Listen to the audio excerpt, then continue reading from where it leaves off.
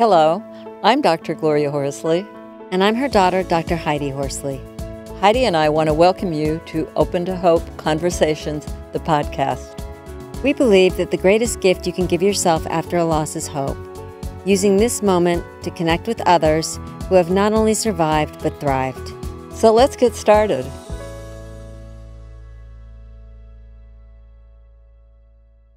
Welcome to the Open to Hope Show. I'm your host, Dr. Gloria Horsley, with my daughter and co-host, Dr. Heidi Horsley.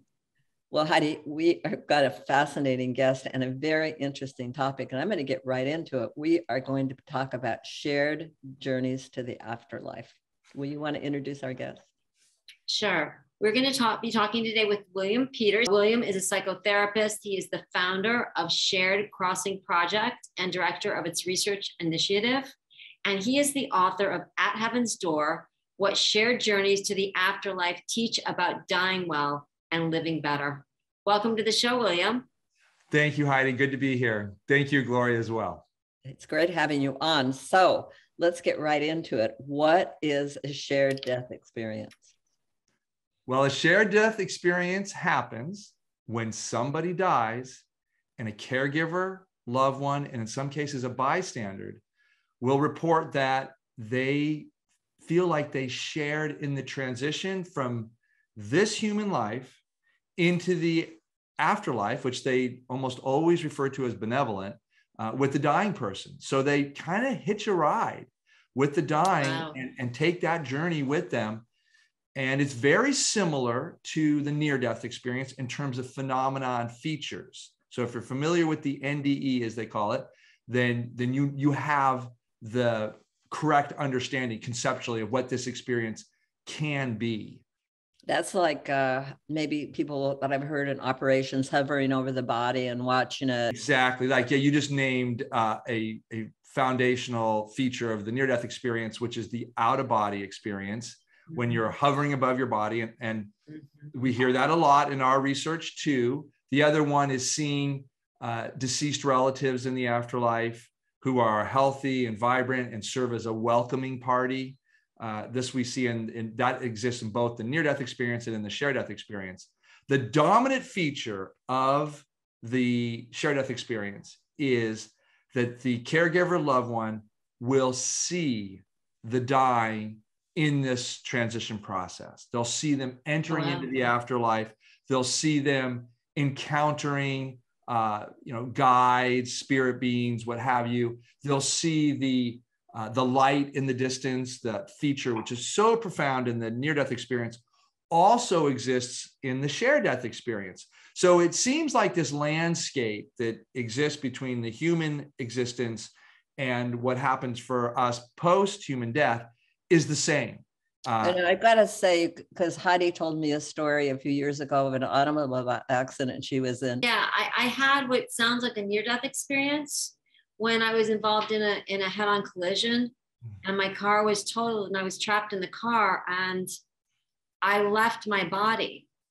And when I left, I was going towards a light and I was out of the trauma. So it felt really good and it felt really warm and it felt really safe. And I didn't see my brother, but I knew I was going to.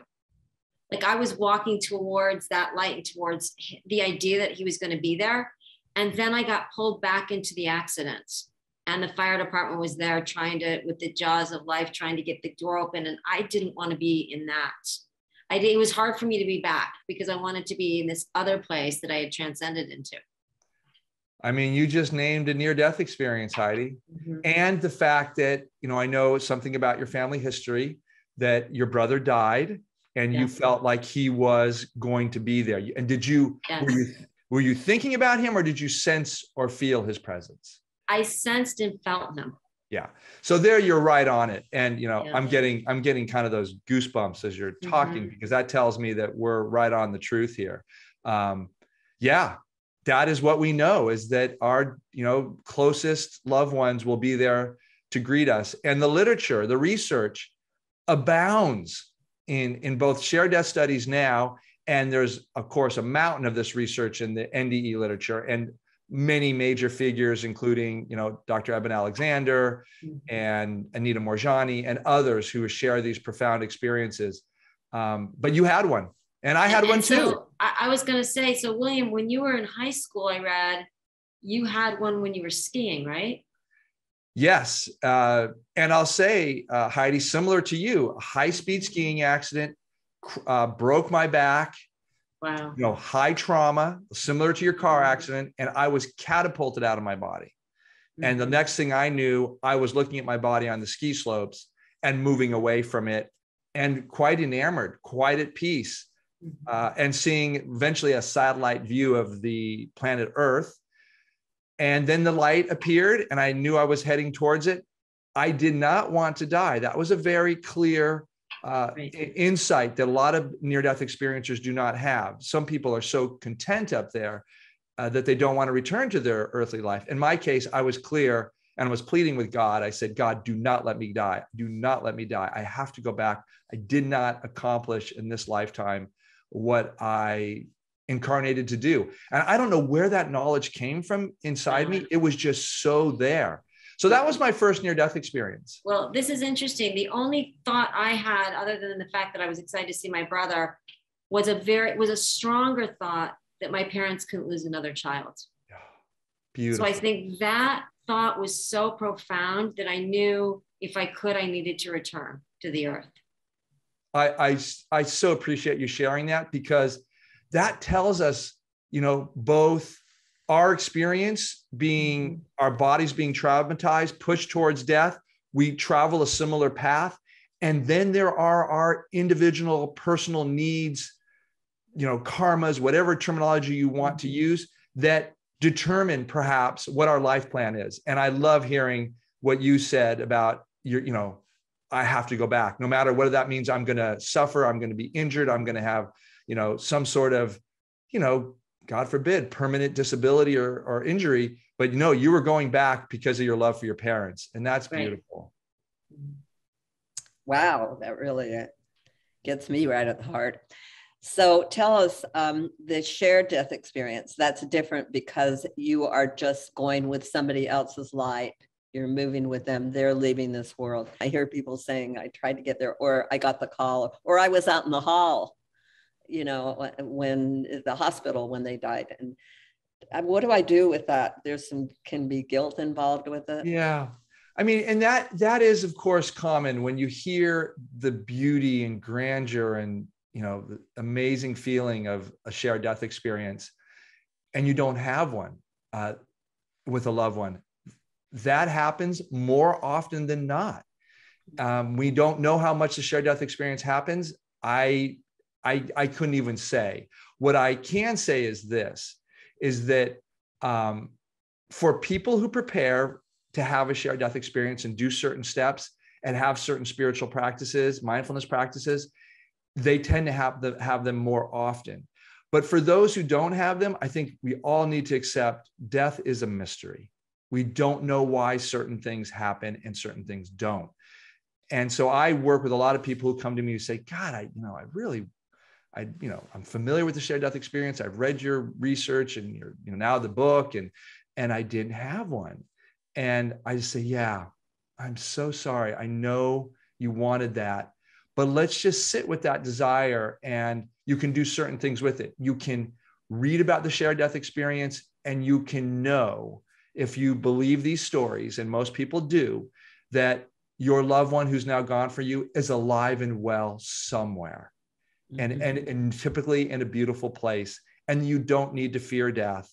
And that, you know, you can engage in practices, whatever feels right for you, to have a type of relationship with them. And there's a whole therapy that I and others do. It's called continuing bonds. It's like, it gives the bereaved an opportunity to shape their relationship with their deceased loved ones on their own terms. And that can include things like, if they have a sense of presence, that their loved ones are around every now and then. And I've heard you share, Gloria, about dimes, I believe it is, that you see. Oh, yes. So that's a post-death synchronicity. And, you know, I'm a researcher too, and I had a hard time believing these synchronicities about, you know, money, pennies, nickels, quarters showing up and meaning something. And yet when I look at the research on this from the people who've shared this with us, they mean something. Elizabeth Boisson, she lost her son suddenly on Mount Everest, but he had a red Tacoma, a Toyota car. She says anytime she's thinking about him or anytime she's making a major decision, she says there are red Tacoma Toyotas all around. She says, I can't make this up. I'm with my family members and we're saying, oh my God, here we are again, making a big decision. And look at how many of these red cars are around here. So we can't, I think the evidence suggests that there is something vaster, mysterious, that our rational minds and our scientific ways don't want to believe in a certain way because we can't explain it. And yet I think that's where we need to open to wonder and mystery about death and the connection with our loved ones beyond the veil. So we could look for signs. What are some other things we can do? Well, I mean, like I said, I think reading these stories is a way of taking heart and like, well, I didn't have that, but look at how many other people similar to me did have it.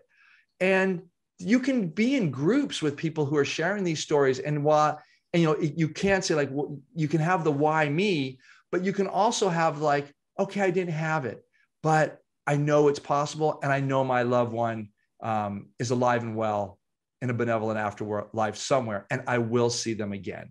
That's what the literature says. That's what our research says over and over again. So I know you have classes or talk to people. How do you do that? Yeah, it's basically 3 steps.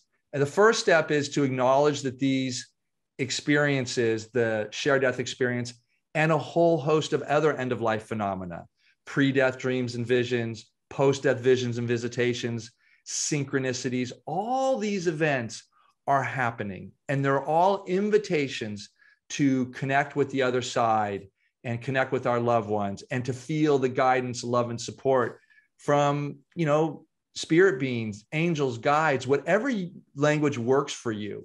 You should know, I am a very traditionally trained psychotherapist. I came to my understanding through, I dare say, many hundreds of deeply analyzed cases and working with my clients. And so I just, at some point I just threw up my hands and said, oh my gosh, there is so much happening here that tells us that we're connected across the veil. We just need to listen and trust. And now we have the research to say this is happening. So there's that first piece.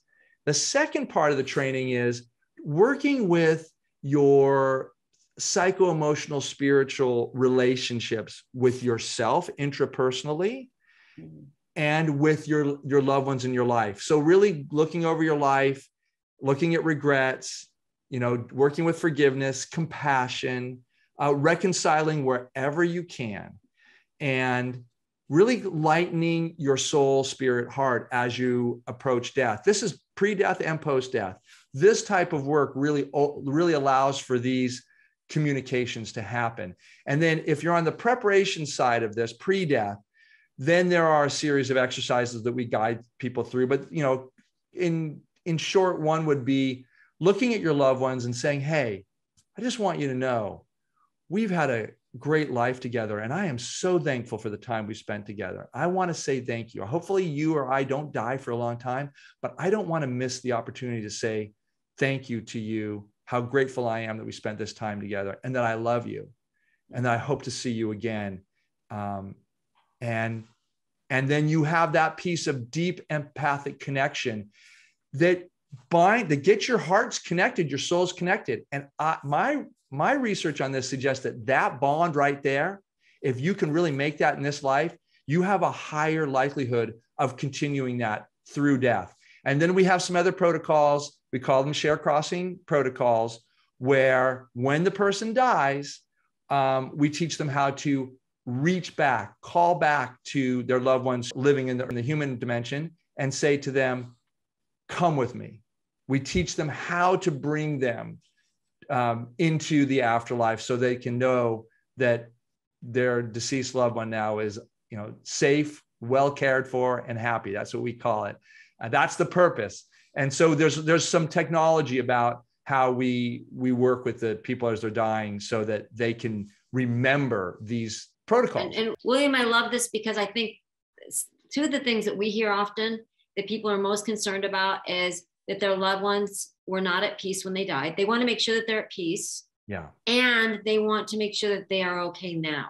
That's right. And that's you're right on it, Heidi. That's exactly what we're looking for in our shared crossing work too. That's why we work, we're known for our trainings to help people have these experiences and our research documenting the shared death experience. But I work with people afterwards and do a lot of what we would call in the psychological profession, a lot of repair work, a lot of empathic repair. And I love that. Yeah. But so you can do it on any side. But if you're on the front side of a death, with all of us here are right now, then this is a time to practice. This is the preparation for a conscious, connected, and loving end of life. And that practice starts now, because we don't know when we're going to die. We don't know, Heidi, when you didn't see your car accident happening. I didn't see my ski accident happening. And we were just, a shade away from death. Absolutely. Yeah. Well, tell people how they can get in touch with you and about your book and all your websites and everything you're doing. Thank you, Gloria. Yeah, so you can find me and my work at sharedcrossing.com. And I would invite people to go to our story library. It is the first of its kind, just came out a few months ago, on video narratives of people having the shared death experience. So you'll hear these people talking in 3 to 5 minute snippets about their experience. And I think that's very affirming to people who say, is this real? Certainly the book I just published with Simon & Schuster, At Heaven's Door, has 28 stories. They're far more in depth, much more textured. I give my interpretation and I offer some typologies for understanding these experiences. That's a good resource. And then we have courses. I teach one with Raymond Moody, and that's typically a popular one because he's well known in the near-death experience, and he's also a researcher in the shared death experience. So we teach some courses together. And your website is? Sharedcrossing.com. All right. Well, thank you so much for being on the show today, William Myrdal. Thank you, Gloria. Thank you, Heidi. Thank you, William. And thank you for helping people find hope after loss through all the work that you're doing. We want to thank everybody for joining us on this show today. And Heidi and I always want to remind you that if you've lost hope, please lean on ours until you find your own, and God bless. I'm Dr. Heidi Horsley. You have been listening to Open to Hope, the podcast. You can follow Open to Hope on Facebook, Instagram, and Twitter. To learn more, visit us at opentohope.com and go to Apple Podcasts to subscribe. I'm Dr. Gloria Horsley. Join us again next week for another Open to Hope conversation, where we invite you to lean on our hope until you find your own.